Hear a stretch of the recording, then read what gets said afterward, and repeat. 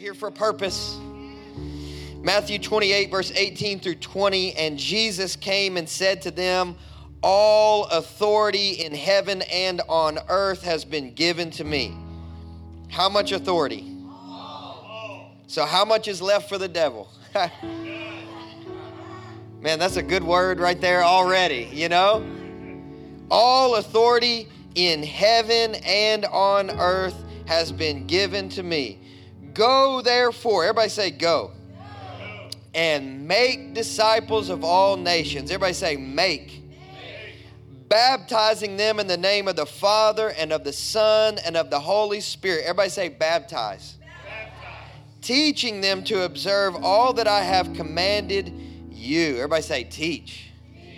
I had you guys repeat all the actionable words. Because if you're going to fulfill the Great Commission, you're going to have to take action. Look at the person next to you, say, take action. Yeah. We gotta do something about what we have received. Well, that's we're already going this morning, huh? How many of you guys know that we have to do something about what we have received? Amen? Amen. And then here's the promise, and this is so good. It says, and behold, I am with you always to the end of the age. Isn't it great to know that anytime you step out to do what Jesus has spoken to you to do, that you don't do it alone? That Jesus is with you. No matter where you go in the world, anytime you step out to obey Jesus, you never do it by yourself. Isn't that awesome? That God is with you? Everybody say, God is with me.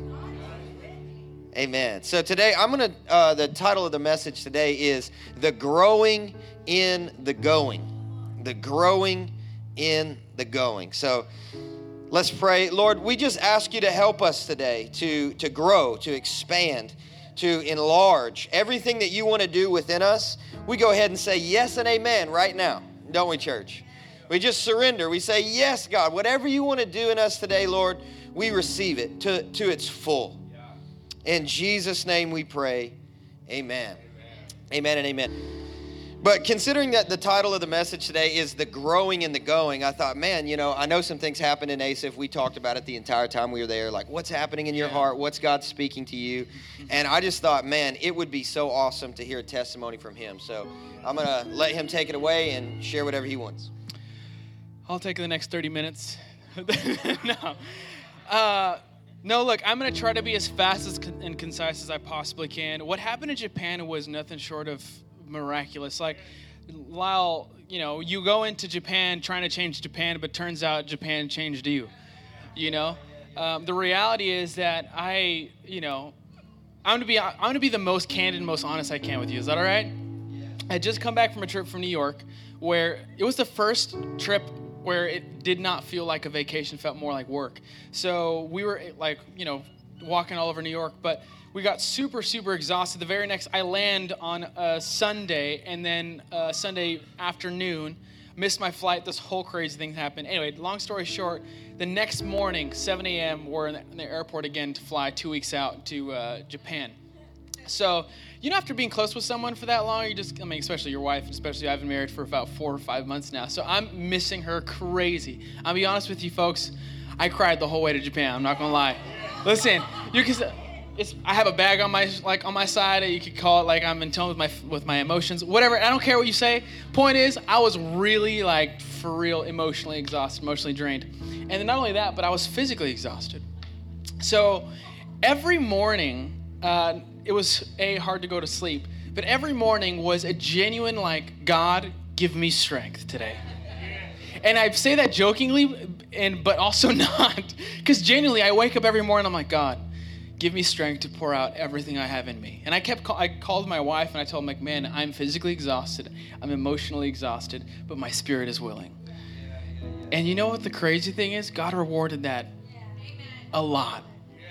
I've been on many, many mission trips, but for me, this has been the most life-changing because I was at my very, very least, You think about the passage, he's made strong in my weakness, He's made strong in weakness. And so the idea is that every morning I had to come out in the morning and be like, Jesus, give me strength to serve, give me strength to love. And so I don't know how, like, do you want me to go cultural? Like, you want me to tell them, like, what happened in Japan as far as, like, cultural speaking?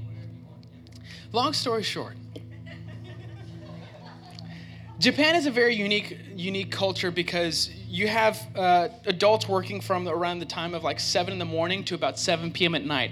Full 12-hour days, sometimes 15-hour days, something like that. Because I'm not sure if you noticed, but Japan is actually like a manufacturing, manufacturing country. Like they produce a lot of the goods that we see everywhere here in the States.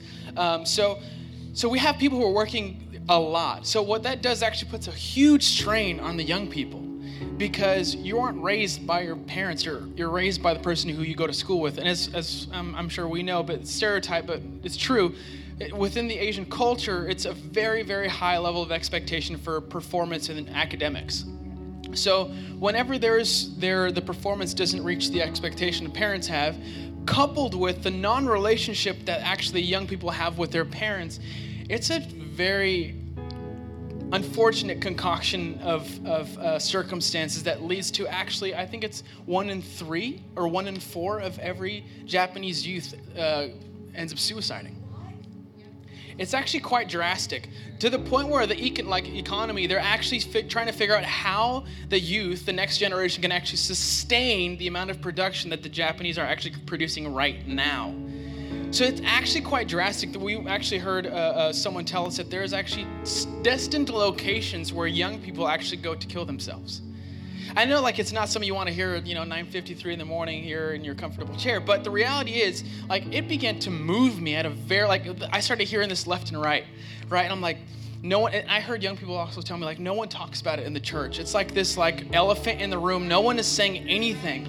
And here I am seeing these young people that are genuinely hurting. Within the church, I mean, no, this might be you, and no offense at all, right? But like, I think she was like 18 years old, saw her dad come in after however many hours of work and shook their hand.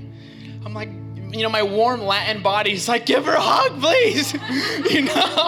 I'm just like, I saw so much disconnection between like relationships, father and mother, son, daughter, and I just saw a lot of pain. Like a lot of pain.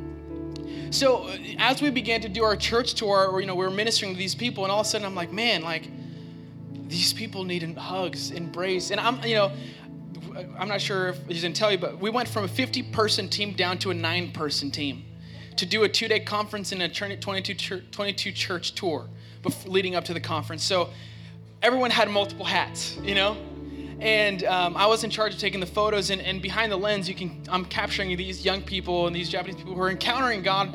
And listen, Japan is less than 1% are Christian. I can go into, like, I'm not going to go into a lot, but we can talk if you guys want afterward. But the reality is this: the last day of the conference, after I've seen the brokenness and I've seen God move, and we saw so many deliverances, so many people get saved, 104 people saved. In a nation, yes.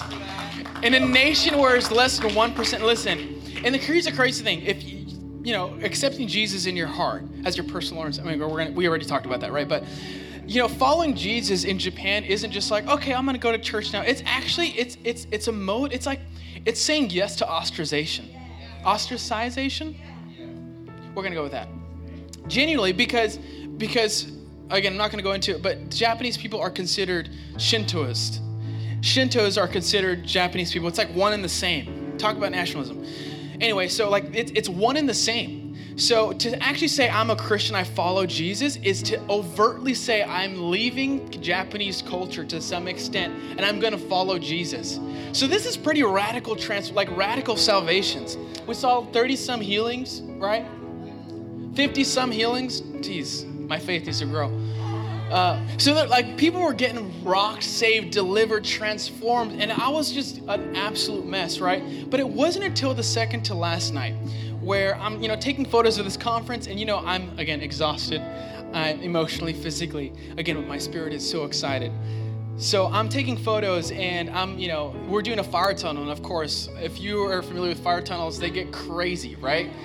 Because basically people are like, a ton of people are praying for you, putting their hand on you and just laying hands saying, Jesus, touch this person. And then after about, the 40th person, you're probably going to get touched in a pretty radical way. I mean, after that many prayers, it's going to happen because prayer works, right, church? So that second, I'm taking photos, and I'm seeing people's lives get changed. I'm watching the young kids go through this fire tunnel, and I'm taking photos, and I'm just like, God, I'd kind of like to be part of, like, I want to pray for these people, but I also want to take photos. I'm going to hide behind the photos right now because it's our last day. We fly out tomorrow morning. I get to see my wife. I get to see her embrace. It's going to be wonderful. I'm just going to chill tonight, And then I'm beginning, it's hilarious how the Lord works, but I'm taking photos. And all of a sudden, it almost feels like this rush of this gentle wind that kind of touches your soul. I'm not sure how typically your soul is kind of hidden in there, but I don't know how the Lord has, he's a romancer, right? So whenever he blows, it actually touches you in a way that you just can't be touched elsewhere, Like it just doesn't hit you like that. And so I'm taking photos, and it hits me, and I'm like, one of those times where you just kind of tear runs down. You're like, oh, okay, wasn't expecting that guy to come out, And then all of a sudden, I'm feeling like, man, I feel like, the Lord's moving. And then Pastor Lyle's like, hey, come in here. You need to start praying for people. And I'm like, yes, sir. Just kidding. But anyway, I put my camera down, and I begin to approach where I'm seeing these young people, and I'm like laser focused for whatever reason of seeing these young people pass through, because again, I know the brokenness, and I'm seeing like these kids, like prophetically, I'm starting to see like, man, what they need, what they desire. I'm like, God, touch them. It's so crazy because when you see such drastic need, and in some cases and in some languages, darkness, it becomes so appetizing for a believer to be like, man, I know what God can do in the midst of this darkness. I know what God can do in the midst of this starvation. I know what he can do. So you become genuine, like the faith begins to build. I mean, if you see, the work of the ministry in those eyes. And so as I begin to see it get closer, when you go into like ugly cry? Okay, now multiply that by 4, and that's where I was. I'm getting closer to this prayer line, and I'm beginning to go like, where you're taking like deep breaths to try to catch yourself. It's not like, oh my God, that's so beautiful. It's like, it looks ugly. This doesn't sound pretty. Doesn't look pretty. Nothing like that. And I'm actually beginning to weep because the people that are walking through this, the brokenness that I begin to feel, and I couldn't exactly describe it, but it was almost like a mourning. Because these people, these kids, I'm like, they need a fresh touch of Jesus. And I'm like, I know that God can offer it, but it was like this brokenness for the people. It wasn't this sentimental, emotional bit. It was genuine, like, God, I know you can do something for these kids. I know that you can move in a powerful way in their lives. And as each of them began to pray, the funny thing is, to my left and to my right, and everyone's like, whoa, get him, God. Like, it's super excited, laughing. I'm just over like, God, you know what you want to do in this person's life. So I'm like, it's a completely drastic, like, it feels, the dichotomy is hilarious there. But I'm beginning to see these people pass through, and the Lord's beginning to show me each of their lives, and I'm like, God, in that specific area in their lives, I'm not going to repeat like what I see, but I'm just like, I see brokenness here. I'm like, God, mend that for them in this place, mend that for them in this place, mend that for them. And so as they begin to cry, as they begin to pass through, my tears begin to get like sobby, Finally, the fire tunnel is over, and I'm like sitting down, and I weep like crazy, and someone comes up to me and is like, hey, can you please pray for me? And if I hadn't been broken like that in that moment, I would have prayed a different prayer. But you know what I ended up praying? Because she's one of the leaders in that environment, and I just prayed, I'm like, God, keep her broken. Keep her like a puddle. Don't allow her to move unless she's broken for the people. And it was like God like has a way of like knocking down 2 people at the same time. So as I'm praying for this woman, she's, obviously being slain by the Holy Spirit. But not only that, but I'm beginning to get like, the Lord's beginning to confirm to me things that I have in my chest. And he's just like, this is your posture forever. to be broken for the people. The same prayer you're praying for her is the same one I'm praying for you. Allow yourself to be molded, to be broken to the point where nothing comes out of you besides desire and genuine passion to serve God's passion, which is the people. It broke me to such an extent, folks, I can't even begin to tell you. Like, again, I'm still kind of like coming back to like reality, it seems. But may I never return, to be honest. It's for the people. It's for the people. And so, again, you go in trying to change people, but the special, the unique thing about this is at the end of my physical exhaustion, at the end of my emotional exhaustion, my spirit was ready and it gave everything. Like it actually, I wanted to say, I was like every morning, every day, I was like, God, it was a struggle to even go, to pray, to go and be part of this thing. But the reality is the amount of yield, the amount of fruit that I got from my life in serving, unreal. So if I can encourage you with anything besides that testimony is like remain broken.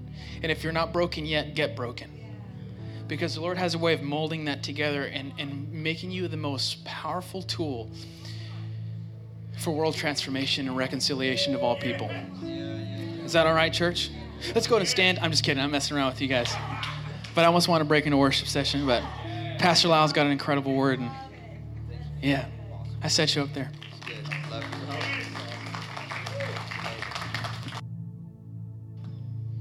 Well, I think that, what Asaph is sharing, it just fits so perfectly into the title for today, which is why I wanted him to share. It's like in our going, our growth happens. Sometimes it would seem as though we can only grow so much by sitting and learning, but I find that there's a ton of growth as we go and start to give away things that we've absorbed, things that we've received, because when we give away what we've received, we create space to receive more. Does that make sense? Like a lot of times we get revelation, we get instruction, we get information, we get inspiration, we get motivation. And then until you start giving some of that away, it's really difficult to create space to get more. And so you just come to a place you just can't hold more. You're like, okay, I feel brain dead. Like I've just got so much information. And so what I want to encourage us to do this whole month, we've been talking about growth. And so I want to finish this series with the time I have to encourage you guys to go. It's not just because we got back from a mission trip. Like this is actually part of our culture. You know what I mean? And here's the good news. Like even the more so than it's a part of what we want legacy to become, it is most assuredly a part of what Jesus wants us to become. Because this is the Great Commission.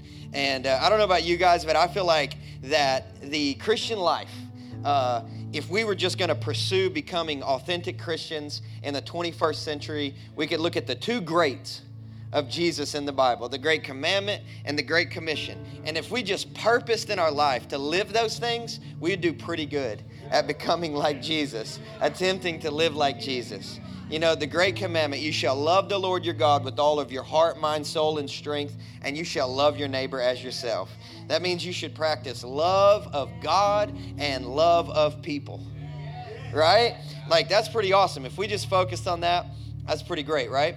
But then also the Great Commission, which to summarize the Great Commission, it's a passion to make disciples.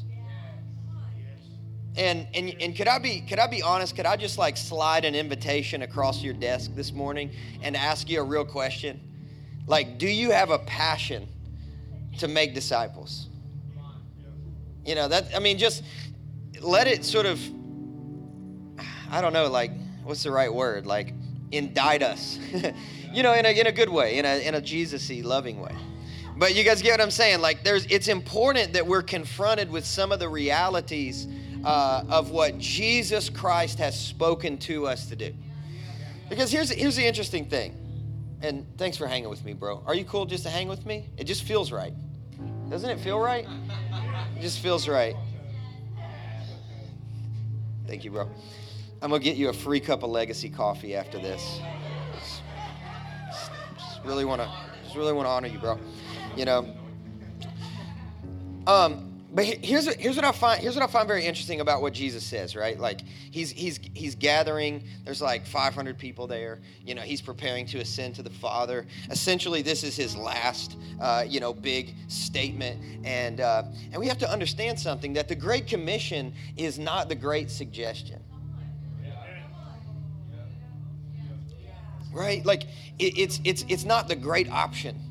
That's not what it says. That's not the title, right? That's the heading there, right? It's the Great Commission. And if you read it closely, you understand that this is not just a commissioning. It's not just tangible. It's actually a commandment. You know what I'm saying? It's not like go, in parentheses, when you feel like it. You notice that, right? Like it's not go, parentheses, like if you have time. Because that's a great excuse, right, for not performing the Great Commission. Well, I just don't really have time. You know what I mean? But you have time for Netflix. You know what I'm saying? So it's like, well, that's actually not true. And we should allow ourselves to be honest. Is that too much, too fast? It's like just too soon there, you know? But like we don't just read the Bible reads us. You know, the Bible prophesies to us about a lifestyle that's possible, that's been made possible by the cross, that every single one of us have access to, not just because it's a way of life, but it's because it's a connection to God. And when you're in connection with God, what can you not do? You know what I'm saying? With man, things are impossible, but with God, right? You guys read that before? All things, right? All things are possible, right? And so whenever Jesus says to these disciples that he's made, either, the 12 or really the 11 at this point and beyond, he says, all authority in heaven and on the earth has been given to me. So it's important that we recognize that he gives us a divine qualification for the commissioning that he's giving next. Like we have to understand that right here, first and foremost, Jesus is saying, I am qualified to commission you. I'm not just giving you a suggestion. I'm not just encouraging you. I'm not just exhorting you in the Lord, I'm not trying to just give you a polished 3-point message, and a good keynote. Like, I'm going to give you a commissioning right now, and I'm telling you that I have all authority because I want you to understand who it is that is commissioning you. It's not just some rando. You know what I'm saying? It's not just a dude on Facebook Live. Like it's Jesus, the Son of God, who says, I have all authority, both in the heavenly realm and in this one. I am a resurrected king. Satan has no authority anymore. I have the authority. And so now I commission you and I say, go. So you see, we have to be aware of who it is that is commissioning us. We also have to become aware of who we are disobeying if we refuse to take action on the commissioning. No, it's no big deal. Well, the Son of God, commissions us as his last sermon before he ascends to the Father. Now, I don't know about you guys, but the last thing that my parents said to me before they walked out the door for date night was typically the most important. You guys know what I'm talking about? Like, they're walking out the garage and they're like, hey, don't forget to do your laundry. See you later, right? It's like they always give you the last instruction is the most important instruction, right? And so Jesus is kind of doing the same thing here. He's like, look, you guys have been walking with me for 3 years. We've had some ups and downs, one of which I was crucified. But I'm resurrected now, right? We've been through a lot together. So look, you guys have seen a lot. I mean, you guys have seen the dead raised. You guys have seen blind eyes open up. You guys have seen the deaf hear. You guys have seen the lame walk. You've seen lepers cleansed. You've seen me preach the good news to the poor. Like, you've seen a lot of stuff. But listen, if you forget everything that I taught you in those very layered difficult to understand parables without prayer, then don't forget this. Here's a plain, straightforward, direct commissioning that I'm giving you after notifying you that you have authority because you're now in me. Isn't that a fascinating commissioning that we have all received? If you're exempt from the Great Commission, if you're a Christian in here and you're exempt from the Great Commission, raise your hand. Nobody raise your hand. Right? It's not possible. It's a part of our faith. It's a part of who we are as Christians. If we say, I'm a disciple of Jesus, then you have received the Great Commission. There's no subtitles. There's no footnotes. There's no like disclaimers. There's no asterisk that says, well, if you find yourself in this position, then don't worry about it. Right? Because if that's what Jesus meant, he would have said that. But the Great Commission is so big that it can encapsulate any way of life, in any culture, in any tradition, in any career. You guys get what I'm saying? It's like if we're Christians, we're called, right? And that's what Jesus is saying here. I have all authority, and here's what I'm saying. I'm saying, go. I'm saying, go. And, this is an interesting thing because I know we've heard this, right? Like one of my friends, David Wagner, he said, if you take the go out of the gospel, you just got another spell. And I was like, whoa, okay, that's deep. David Wagner for you. And he's like, we're all called to go. We're all called to go and do something. And I believe that, man. I really do believe that. We're all called to go and do something for God, with God, more importantly, according to the Great Commission. But why don't we go? Why don't we go? And I think there are many reasons. For one, we live in a culture that works very hard to convince us that our lives are all about us and that we should only do whatever it is that makes us feel happy and comfortable. Right? We all know, could we all testify to this reality? Is that the culture we live in or not? Right? And then, if anybody tries to talk you out of it, it's like, they're being oppressive. You know what I'm saying? It's like, no, I get to do what I want to do and you can't tell me. And you guys know what I'm talking about? And I get that. There has been oppression and things like that. So I understand the response. But the reality of being a Christian is that you no longer live for yourself, you live for God. And then maybe that I should put that on the invitation. Here's the second question. Are you living for yourself or are you living for God? Most importantly, or more importantly, are you living in God? Right? Because it's not just about fitting God into our schedule. It's about finding our fit in His kingdom. You see what I'm saying? It's not just about fitting God into my life. It's actually asking the Lord how I fit into His. I didn't get saved so I could bring God into my life. I got saved so I could be a part of His. You guys hear me today? You didn't get saved because you gave your life to God. You got saved because God gave His life to you. And now you live in God. That's good news, man. That is good news. There's a whole lot of good stuff in God. Would you guys agree? And so he says, go. But so oftentimes we don't go. And I understand there's a cultural element, for sure. There's a cultural element. But then also there is a nominal Christian element. And if it's okay with you guys, I'd like to go there for a minute.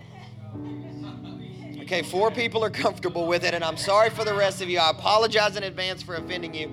But if it helps you, we'll all be better in the long run. You can forgive me in heaven. But there's a nominal Christianity element to the Great Commission where we spiritualize things that we call callings, but they never actually lead us to fulfill the Great Commission. You see what I'm saying? It's and it's not that we're not called to do other things, but those are not our primary callings. And look, I came here this morning I had to put my big boy pants on because I knew that this could potentially cause some problems for people. But I'm just sharing it with you openly, okay? So here's the deal. And this is my own thought, okay? So you can hashtag it Lyle's opinion. But here's the thing. I believe that we have primary and secondary callings.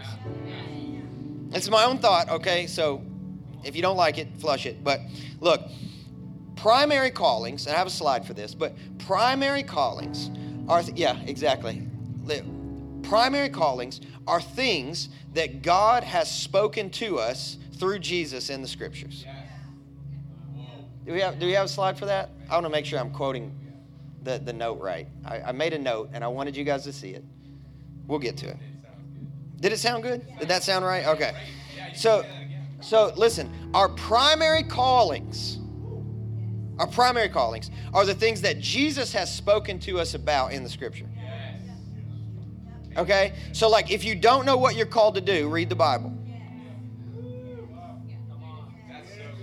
You know what I'm saying? Like the first element of your identity is revealed to you in the scripture.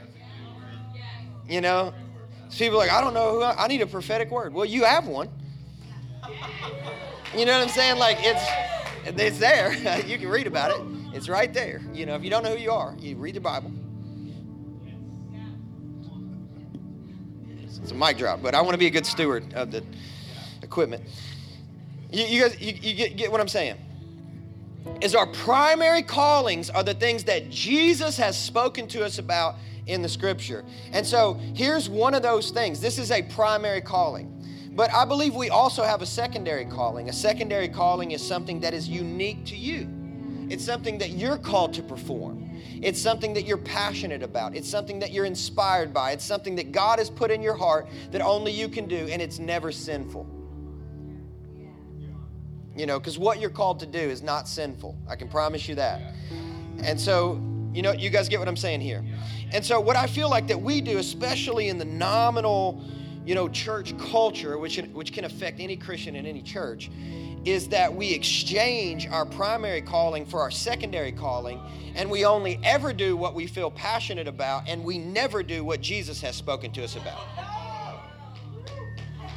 And we say, well, I'm called. Well, yes, you are called. Yes, you are called. But this calling doesn't exempt you from this one. You see what I'm saying? Like your secondary callings, yes, you are called. I'm not saying you're not called. I'm not telling you not to do what you're passionate about. What you're passionate about is Jesus moving in you. He's providing a vehicle for you to perform the primary calling of the Great Commission. So it doesn't matter if you're an actor, if you're an artist, if you're in business, if you're an entrepreneur, you're called to execute on the Great Commission. And you do that through a secondary calling, which is whatever you're passionate about or whatever you're inspired by or whatever you feel like you're drawn to. These are things that God has put in you, but they are not to be done while leaving out the primary calling, which is the things that Jesus has spoken to us about in Scripture. We're all called to fulfill the Great Commission. How we fulfill it will look uniquely different on the basis of how God has fashioned us. But just because we're different or just because we like one thing and not the other doesn't mean that we're exempt. Is this making sense to you guys? And so that's what we have to discern. On a base level as Christians, I must be responsible to things like the Great Commission. You know how to define responsibility? It's like this: response, ability. Your responsibility, right? It's your response ability. It's your ability to respond. And how we respond to things like the Great Commission actually reveal how mature we are in Christ.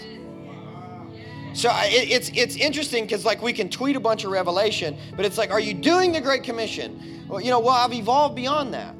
Well, no, you've devolved beyond that, back into some form of, spiritual Pampers where you have to be fed rather than actually feed yourself. You see what I'm saying? Like, I'm not trying to be mean. I just want to be honest and like give us an understanding of like, hey, look, I've been there. I know that I'm there often. Maybe I was there right before I went on the trip where I was just like, oh my gosh, it's going to be hard. It's going to be very difficult. But then it kind of kicks in that you're like, am I going to obey God or not? You know what I'm saying? Like at some point we have to be confronted with the reality of what is resting upon our life and take responsibility for it. And we can be irresponsible and say, it's just not for me. I'm going to outsource my responsibility to perform the Great Commission to my pastors.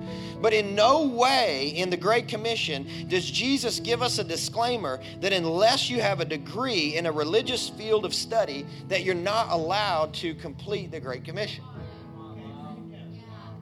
You guys see what I'm saying? So Jesus, he's like, go, right? And if you look at this word, it's a double definition. One, you could look at it as deliberate action, right? So when he says go, we should all as Christians be looking for a mission field that God's called us to go into. Now, it doesn't necessarily need to be traditional missions. You don't have to think about it in the sense of, well, I'm going to go to Haiti one day. Well, great, do that too. But you could also think about it as culture. You could think about it, I mean, some people use the 7 mountains. I think that's a good breakdown. You could look at, I'm going to go to the entertainment industry and I'm going to do missions. You know, I'm going to go into government and I'm going to do missions. I'm going to go into, you guys hearing me? Yes, that's good. It's a secondary calling, but it's a vehicle given to us to complete the primary calling, which are the things that Jesus has spoken to us about in the scripture. You guys get what I'm saying? Because a lot of times we think about these secondary callings and we think that they're there just to make us money. Well, God doesn't have any problem with you having money, but he does have a problem with money having you. And you thinking that that's the goal of your life is to become more comfortable and satisfied when he's actually giving you a gift to do that job so that he can get the gospel through you and touch humanity, right? And transform people because you're actually called and commissioned by him and he trusts you, which is why he put it in you. You guys get what I'm saying? But see, the word go, you can also look at it as more of a passive commandment as well. It's got a double definition. And so some people can read that. You can read this as you go.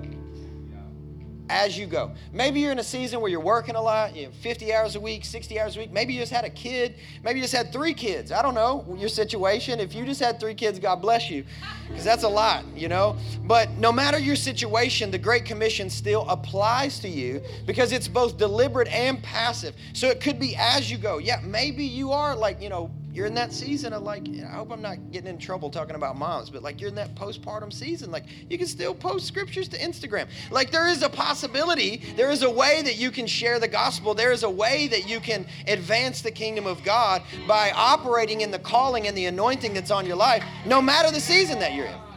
You see what I'm saying? You just have to figure out what that is because you're responsible. You're anointed, you're called, you're commissioned, and here's the good news. You have the authority of the Son of God and all of the heavenly realms that's operating on your behalf as you do it. So it's really impossible for you to fail. It's just, are you going to do it or not? That's really the question. It's like, are we going to be responsible or not, right? Does this work for you guys today? It's awesome. So, no matter where you're going, no matter what you're doing, just as you go, you just share the gospel. As you go, you just talk about Jesus. As you go, you talk about the commandments of Jesus. So he says, okay, go and make disciples, right? We said make. You remember that? Make disciples. How do you make a disciple? It's a good question, right? How do you make a disciple? Can I give you a really easy formula? Number 1, help somebody meet and receive Jesus. That's number 1. Here's number 2. Help somebody continually receive Jesus and grow to become more like him over time. That's all. Is that easy enough? Right? Here's the easiest way to disciple somebody. One question. Hey, what's your next step in God? When then they tell you, you say, okay, I'm going to do everything I can to help you get there.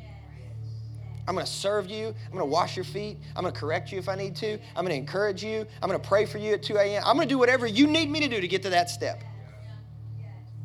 And then when you get, I'm going to say, hey, what's your next step in God? Because as your friend, I'm keeping you accountable, not just for bad behavior, but for righteous behavior and for your calling and for the commissioning and for the anointing and for the greatness that's upon your life to ensure that we're all functioning together as one body in what we're ultimately called to do. Because, hello, Jesus wants to transform the world. Right?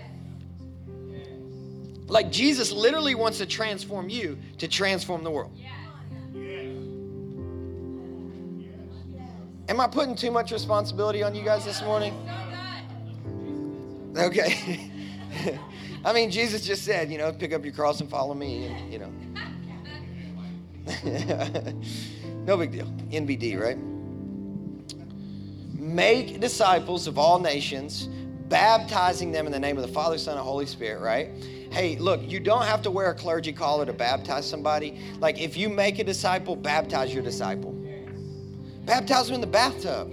Baptize them in a swim pool. Even more comfortable. Baptize them in a hot tub. Like, You know what I'm saying? Just baptize them. It doesn't matter. Like if you make the disciple, baptize the disciple. Jesus has called you to disciple them, not to bring them to, someone else and say, okay, well, hey, I introduced this guy to Jesus. Can you teach him now? Well, if Jesus empowered you to see him saved, he's empowered you to train him up. Right? And so you baptize them in water. Jesus said if you believe and are baptized, you're going to be saved, right? Baptism is a wonderful ordinance of the church. It's also a spiritual transaction where you go down one way and come up another. And who doesn't need that?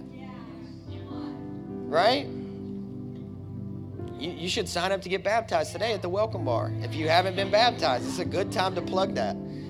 Because you need it. Because you need it and your disciples need it. And hey, don't just get baptized with water, get baptized in the Spirit. And help people get baptized in the Spirit. Lead them to be baptized in the Spirit. Here's why. They need it. Because they have an assignment on their life and they need supernatural power functioning in their life in order to achieve what God's called them to achieve. Right? And you help them get there. You help them get baptized. Right? And then it says, teach them. Did you know that if you're a Christian, you're a teacher? You can start discipling somebody even before they get saved. Because you teach them how to live by allowing them to watch you live. And see, that's where your Christianity gets real. Because it's like, are you living for real for God or are you living for yourself? Does anybody feel intrigued to follow Jesus watching you live?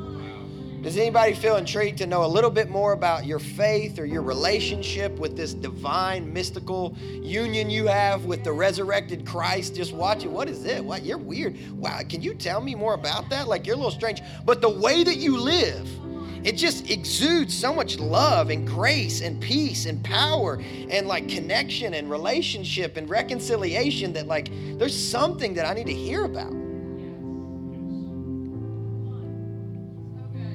But if we don't live the life, we have to create systems that help us to, attract people. And that takes a lot of money. That's very expensive. It's much cheaper just to lay down your life financially, but it costs much more spiritually. Right? You just lay down your life. I promise you, it's so much more attractional than lights or projection or good social media or a lot of money on a marketing budget. You just lay down your life.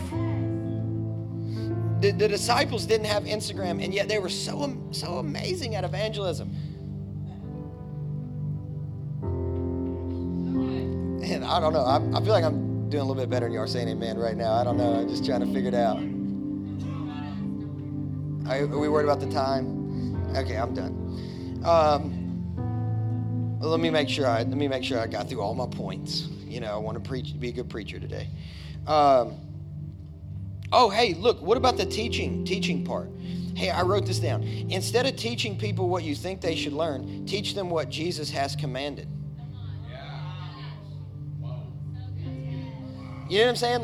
Hey, look, you're not called to train your disciples or people in your life or even your kids to become more like you before you're called to train them to become more like Jesus. Right?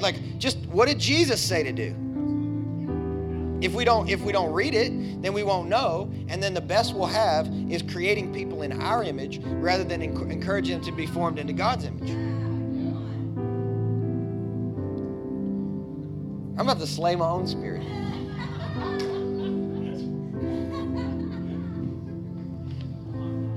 Sorry, y'all. I've been gone for 2 weeks, and so I'm just ready to party.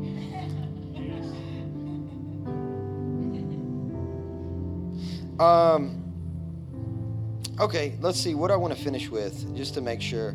Hey, I wrote down this scripture. I think it would be a good one to finish with. It's Matthew 19:29 in the Message. And it's just about just laying down your life, for the Great Commission. It says, anyone who sacrifices home, family, fields, whatever, because of me, will get it all back 100 times over, not to mention the considerable bonus of eternal life. Just that. The considerable bonus of eternal life. I remember one time right before I got saved, I used to have these conversations with the Holy Spirit. I genuinely was not saved, but God would like descend into my car and talk to me. And I remember one time I was so obsessed with buying new rims for my car. Like, I know it's a little funny, but I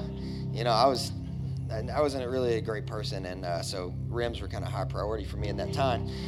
It's like just the best, most fulfilling thing, that I could do. And so I was like, God, like I could hear him talking to me, and I was like, yeah, I hear you, but I want like new rims on my truck, And I remember like the guy was like, God was like, you don't think I could give you new rims? And I was like, yeah, I guess you could. I mean, that's a good point. He's like, how about stuff way better than rims? How about eternal life?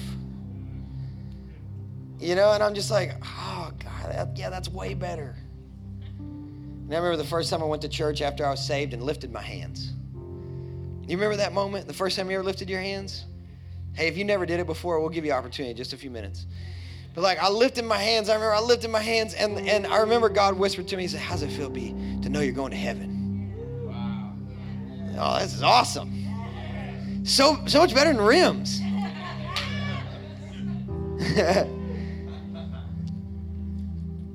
Is it okay that I'm that honest with you guys? But hey, listen, for you, it's probably not rims. And if it is, I'm impressed. But like, whatever it is for you that like, you're obsessed with right now, or you're consumed by right now, like we just have a moment here at the end. They're going to sing one chorus and we'll dismiss. But let's just give it to God and just ask the Holy Spirit for some help and grace and power to complete the Great Commission in our life. Whatever that looks like, whatever that vehicle is, that secondary calling, that passion, that inspiration that God's given us, how do we take what God's spoken to us with all authority in heaven and in earth, and how do we fuel everything else he's called us to in such a way where we're obedient to what God has spoken to us?